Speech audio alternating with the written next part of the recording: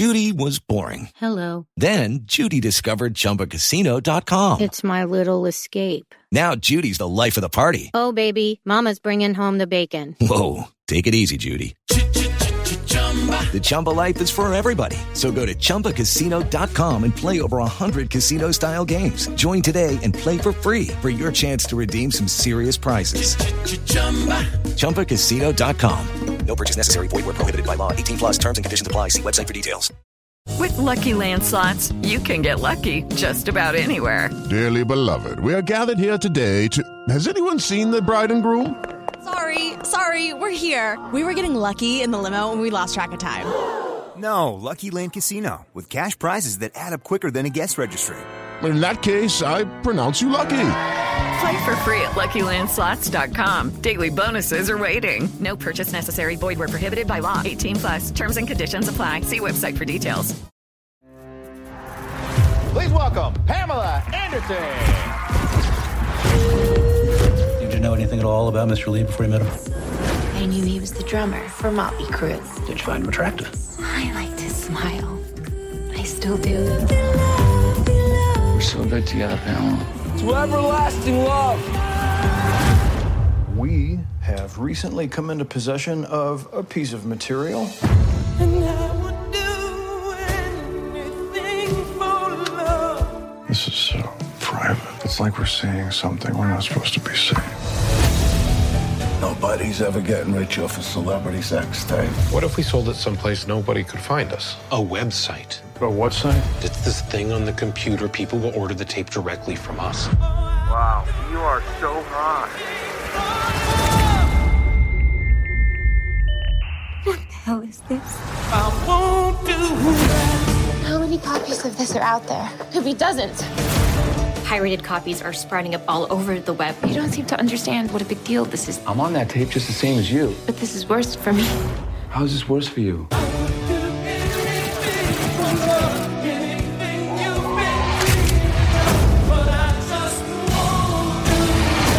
Everyone wants me beautiful and perfect. Is that how you feel? Like you have to please people? That's all I do.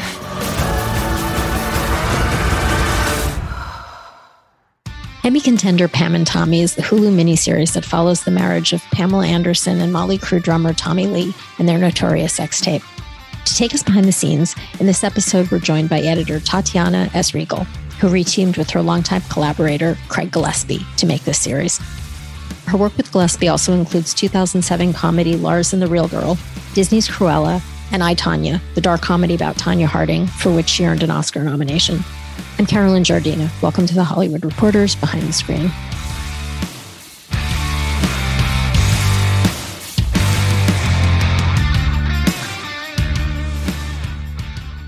Hi, Tonya. Thanks so much for joining us today. Hello, Carolyn. So for starters, you've worked with Craig Gillespie many times, but let's talk about this project in particular. What were your thoughts when he brought you the script and you had an opportunity to read it? My initial thoughts were, number one, it's just such an amazing story. I knew it was going to be exceptionally entertaining. But for Craig to be attached to it, I knew that there was going to be a certain emotional level to it that I knew would be intriguing, in addition to his sort of comic sense and his ability to sort of walk back and forth between those two places in a lovely way. Then the next thing my next thought was Lily James. I was very surprised by that until I saw the first photograph. He was at a photo shoot and showed me the first photograph, and I right away was like, "Oh, this is fantastic!" It's a photograph that's been out with Lily and Sebastian, where they just both are just perfect. And obviously I knew Sebastian from I, Tonya, so I was very excited to work with him again. And those were sort of my very first initial thoughts. Speaking of I, Tonya, that was another film that was, obviously based on a true story, and you had to walk a fine line in the tone. Was there anything that you took away from I, Tonya that you brought to this project as far as your approach? Absolutely. I actually find them kind of similar, the two stories, in that I think that they're both very misunderstood because of the length of time. A lot of people either didn't know anything about it or had a preconception of what the stories were going to be. Obviously, often a very judgmental preconception about the story. And I think it's just a really interesting and unique thing to introduce people to what happened again in its own way. And obviously, then there are the other similarities in terms of lots of music and the style that Craig wanted to do this, which was a lot of fast moving camera and humor mixed with this really very emotional and moving story about these two women, whether it's Tonya Harding or Pam Anderson. Right. There were obviously a few different perspectives in this. Let's talk about the perspective of Pam Anderson. For her scenes, what did you want to convey about her, and how did you want to shape her performance and her story? Well, a lot of it obviously is defined by the script, and that's the jumping off point. In terms of the broader themes of fame, of how women are treated versus men. A love story that is very unusual and not typical. And I think that those are the things that I really liked about the scripts, the first 3 episodes that I read early on, and that I thought were just going to be really fun, just a really fun, challenging show to cut. One of those more surprising scenes maybe was the one when she introduces Tommy to the King and I, which they're watching one night. Do you want to talk about that and how that shaped her story? Well, I think that was a very unique situation. So the first 3 episodes of the series are a little different. Sort of the overall structure of the series is a little different than what one might originally expect. The first episode is very much about Seth Rogen's character, the carpenter who, is being screwed over by Tommy Lee, and that story. The second episode goes back in time, and it's just about Pam and Tommy and how they met and fell in love in this whirlwind of a weekend. And then the third one sort of gets back into to both of their stories, and that's where the rest of the series kind of picks up. And then you get into this much more emotional storyline of what's happening to Pam, both of them. But I feel, or at least how I interpreted it, was sort of more the Pam story. And it was very unique because, the way I came involved in the show was through Craig, with whom I've worked a lot for 14 years or so. And I was very interested in it and stuff, and I really wanted to he was going to direct the first 3 episodes. I had another commitment, so I couldn't stay for the rest of the show. So it was very interesting because I sort of came in very, in this very in-depth way for the first 3, and then became an audience member for the rest of the series because I didn't read any of the scripts and I didn't see them until they aired. So I had this really unique position of getting to enjoy both perspectives, which was really quite fun, actually. So anyway, back to the King and I think that particular scene was a real pivotal turning point emotionally in the story. Because it's at the end of the second episode, and you've really you've gotten to now know how they met and how they fell in love, and you are sort of in that pocket for that. And yet, this is a really unusual scene to have a character like Tommy Lee watching this musical.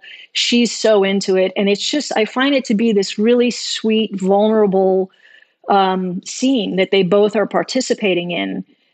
And I kind of feel like that really cracks the door open for the rest of the season. And that's why I love the scene so much. It also was a tough scene to cut because, blocking wise, they're moving all over this room. Musically, you're having to follow along, with the specific song in the show, and where you want to be in that scene at any particular time, creating the fun, the movement, the emotion, the relationship, the vulnerability, all of those things happening all at once. Does Craig give you a lot of takes for a scene like that? A fair amount. I mean, I think as an editor, you sometimes always wish they had done one more to get one specific thing. But he does. I mean, he's he's a very efficient director in that he really knows what he wants to get. He will continue to do takes until he gets what he wants. But everything is very planned out and very efficient, So there are scenes where there are not that many takes, and there are other scenes where there are lots of takes.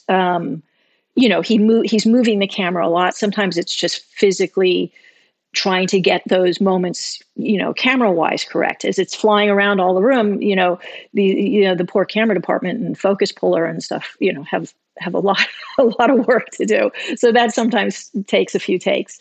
And then, just exploring any scene, whether it's on the set or in the editing room, it takes a little while. Every now and then, Craig or some other director, I've said this to Craig, I haven't said this to other people, but I've said to Craig, he said, why'd you use that? Why didn't you use this take or whatever?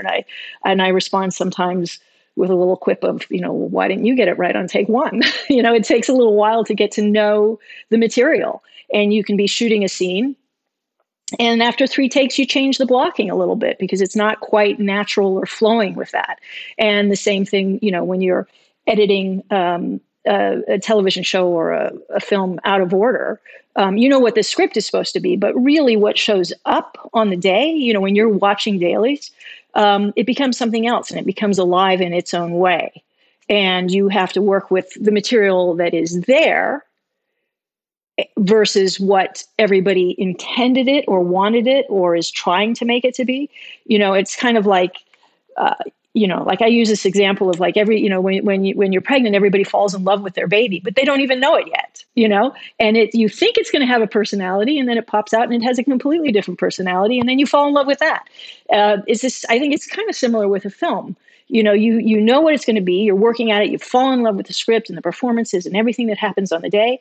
And then it comes into the cutting room and it has its own life and personality. And that's what you have to really mine and work and sculpt and get it to do. The second episode is really as you said, the episode where they meet and they fall in love. It's a very different tone from the first episode, which is when we meet Rand, played by Seth Rogen, the contractor, and his run-in with Tommy Lee that really sets up the actions. Do you want to talk about the tone and the performances that you used to shape that first episode before we go into the love story? Yeah, I think, one of the biggest things was to find each character's tone. Seth Rogen is obviously known for this wonderful, great, broad, hysterical comedy. And this was a very different role for him. And it was much quieter and stiller, for lack of a better word. It was just a little stiller. And to find that and to make sure that, that we didn't drift into other things. And, because he would do things that were absolutely hysterical, but that wasn't necessarily where we wanted precisely the character to go, and he was all into that. I mean, he and Craig had conversations about it, and they did specific things to do that. The same thing with Sebastian. I cut a whole movie with him before. He's a very, very different character. And so, to find Tommy Lee and to make him as unappealing as he actually is in that first episode, it takes work because Sebastian's fantastic and he's charming and he's all of that. So you have to find all of those moments without making him too horrible, because you want the audience to empathize with him and be into his story as well. But he's doing just dreadful things in the first episode, and he's just really a jerk. So finding that line is it's just always interesting to walk through. Hey guys, it is Ryan. I'm not sure if you know this about me, but I'm a bit of a fun fanatic when I can. I like to work, but I like fun too. It's a thing. And now the truth is out there. I can tell you about my favorite place to have fun. Chumba Casino. They have hundreds of social casino style games to choose from with new games released each week. You can play for free anytime, anywhere. And each day brings a new chance to collect daily bonuses. So join me in the fun. Sign up now at ChumbaCasino.com. No purchase necessary. VGW. Void where prohibited by law. See terms and conditions. 18+. Do you want to elaborate a little bit on basically the choices you made to portray his character in episode 1 and then see that shift in episode 2? Yeah, well, again, I think the scripts were really, that was the absolute foundation, and such a strong foundation for that, and an unusual foundation for that. If you walk into the show, that's why I was very glad that Hulu played the first few at once, because you could watch episode 1 and come back a week later and you'd be like, what is this show? Now, hopefully people would, kind of binge it a bit in the beginning, to really understand the whole tone of it.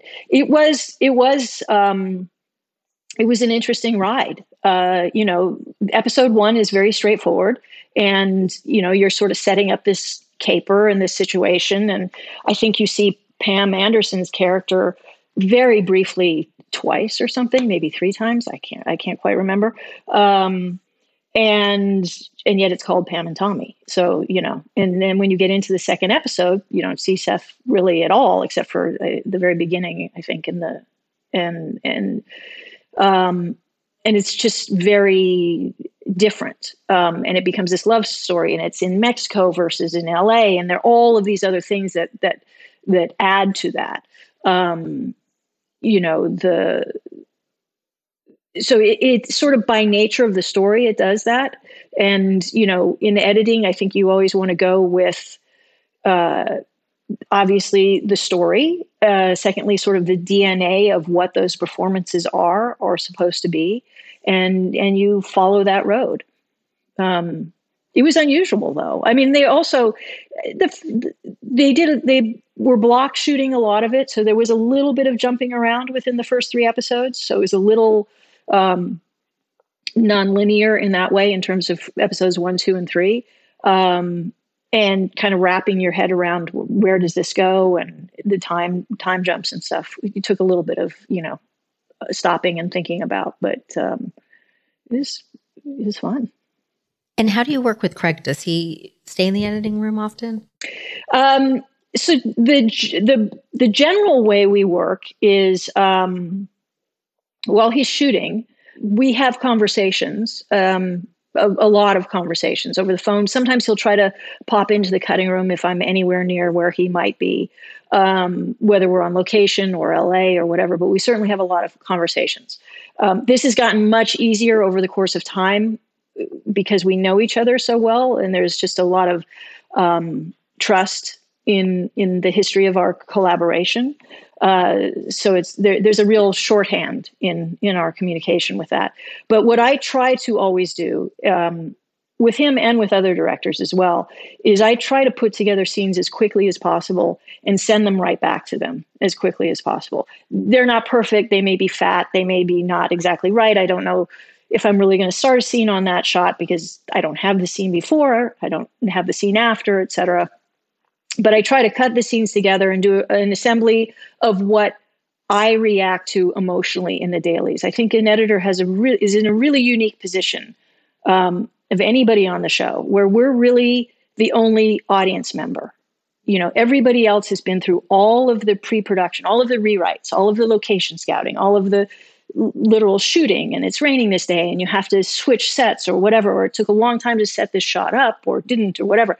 I don't know. I try to avoid the set at all costs because I have a lot of work to do, number one. And number two, I think it influences my perception. The second you walk onto a set, the geography. Well, I need to make sure that I'm the audience member knowing the geography, which means I need to watch it in 2D. So when the dailies come in, that's my first experience. Obviously, I've read the script. I try not to read the script too much.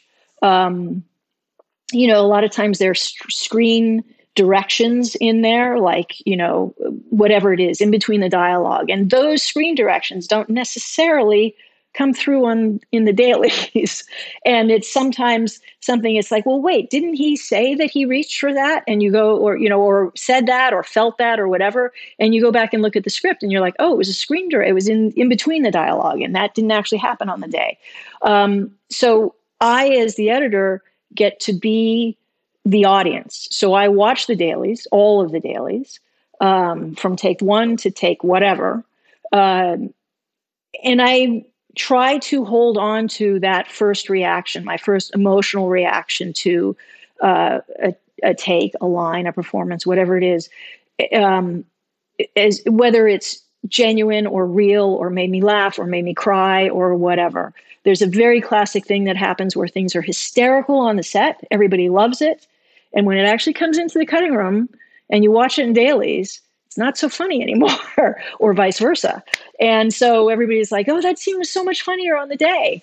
And it's not an editorial thing. It's just a translation thing. Everybody was laughing on the set. It's like watching a comedy at home alone versus, with a huge audience. It's a different experience. But anyway, so I try to get hold and keep hold of that initial reaction for as long as possible.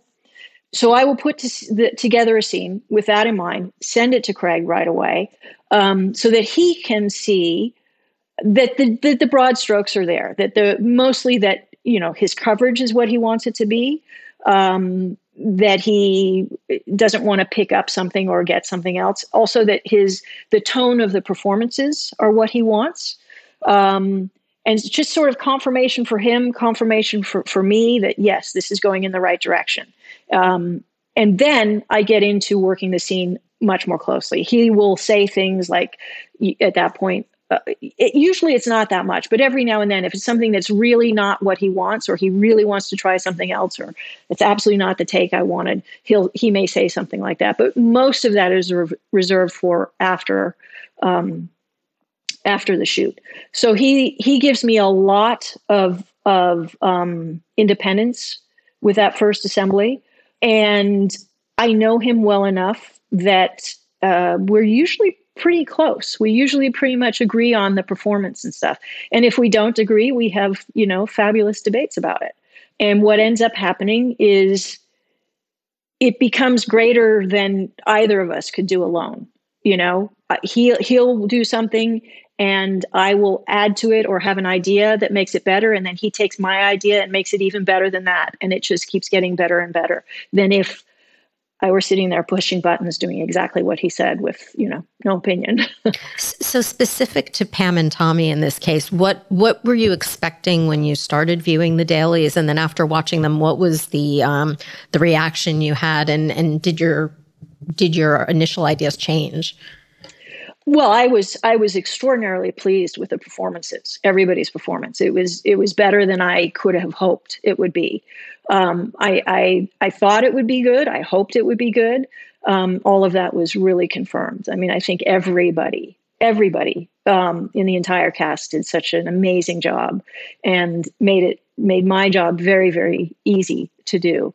That was really pleasant. A scene that became much more than I anticipated off the page was the scene where she's talking to her publicist. And it's, I believe it's in episode 3. It's the Jane Fonda scene where she's referencing Jane Fonda.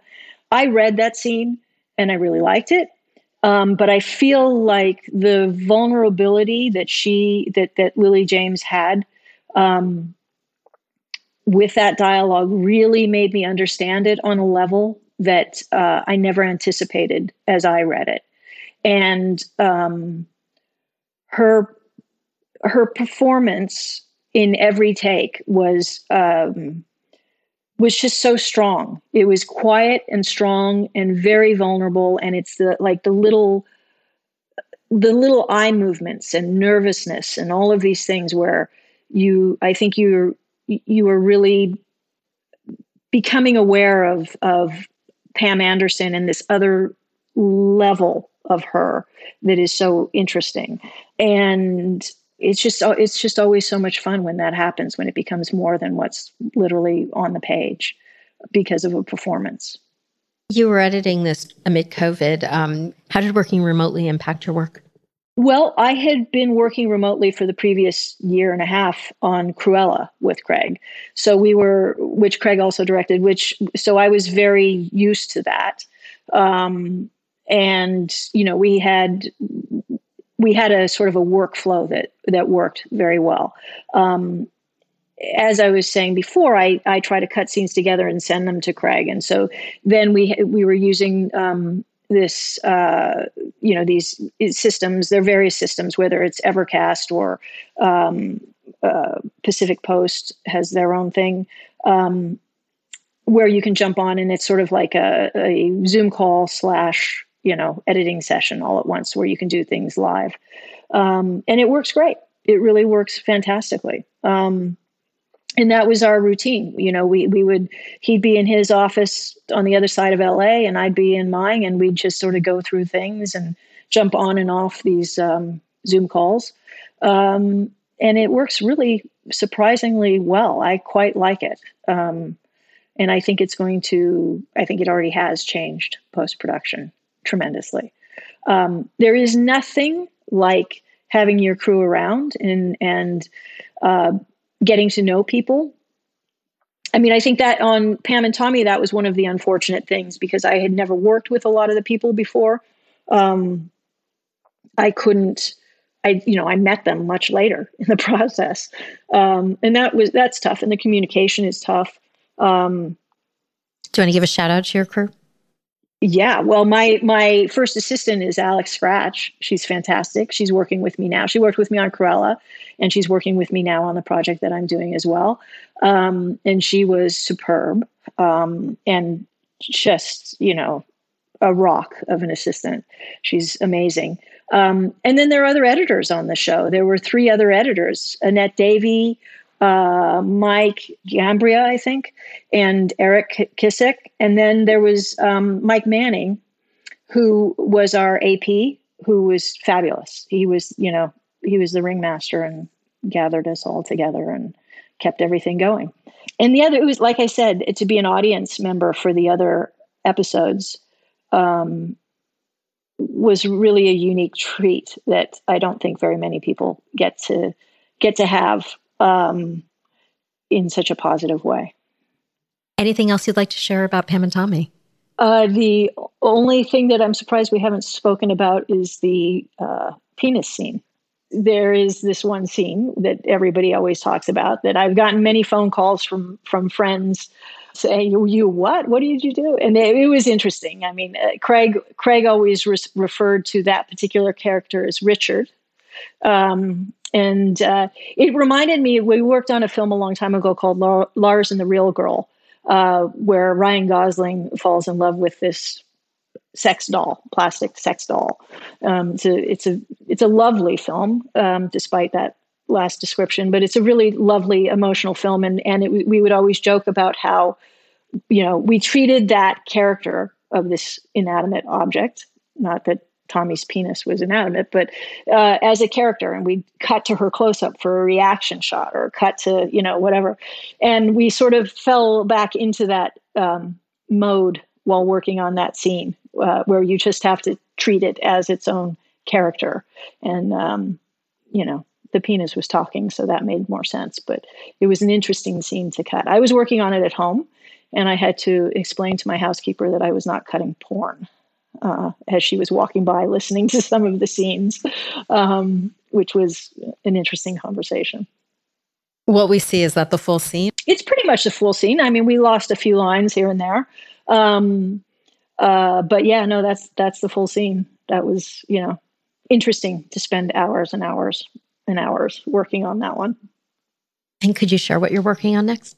I am currently on Guardians of the Galaxy 3 at Marvel. Very different movie. Very different. And the last thing I wanted to touch on is just, as an editor, I think a lot of what you do is misunderstood in the community. Are there any common misconceptions that you maybe would like to talk about and clarify? Yeah, I think there are a number of common misconceptions. I think unless you sit in a cutting room, you really don't understand the process and how much an editor has an influence on what that is. There are different types of cutting rooms and different types of directors. There are directors that are there all day long.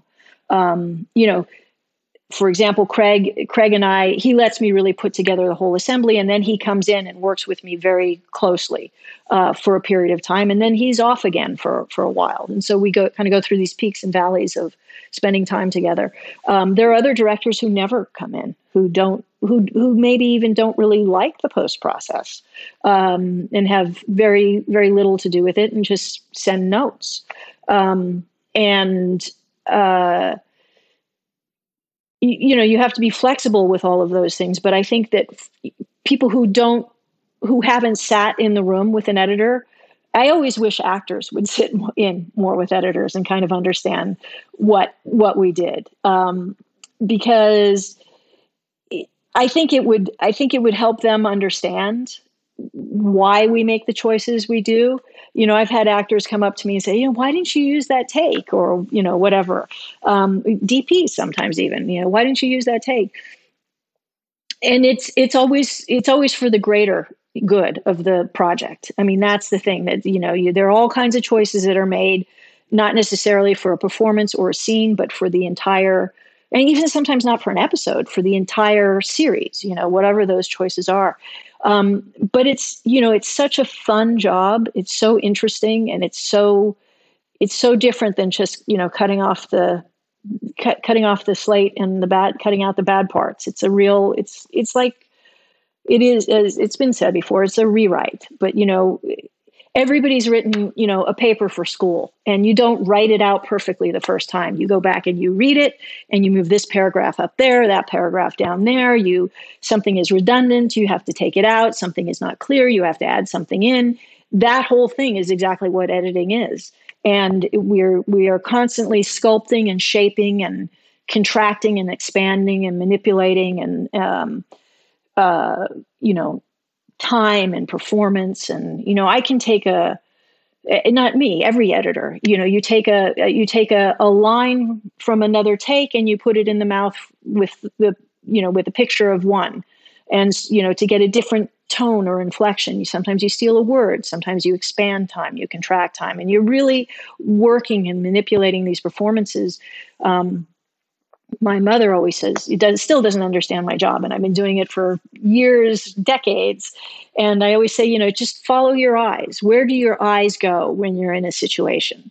You don't know when somebody's going to speak. You hear them, and then your eyes move to them. Well, that's a pre-lap. Something interesting is happening.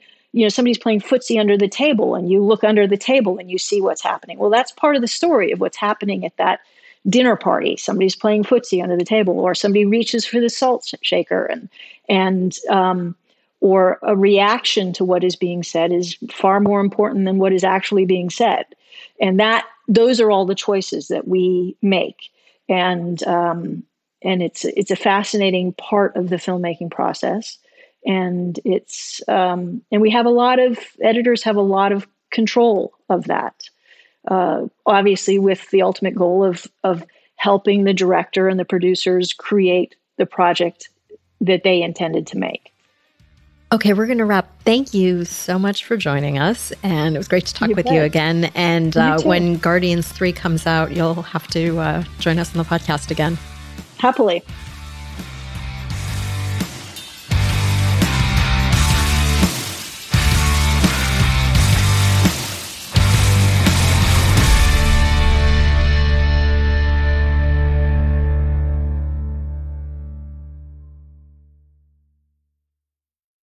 Hello, it is Ryan, and I was on a flight the other day playing one of my favorite social spin slot games on ChumbaCasino.com. I looked over at the person sitting next to me, and you know what they were doing? They were also playing Chumba Casino. Coincidence? I think not. Everybody's loving having fun with it. Chumba Casino is home to hundreds of casino-style games that you can play for free anytime, anywhere, even at 30,000 feet. So sign up now at ChumbaCasino.com to claim your free welcome bonus. That's ChumbaCasino.com and live the Chumba life. No purchase necessary. VGW. Void where prohibited by law. See terms and conditions. 18+.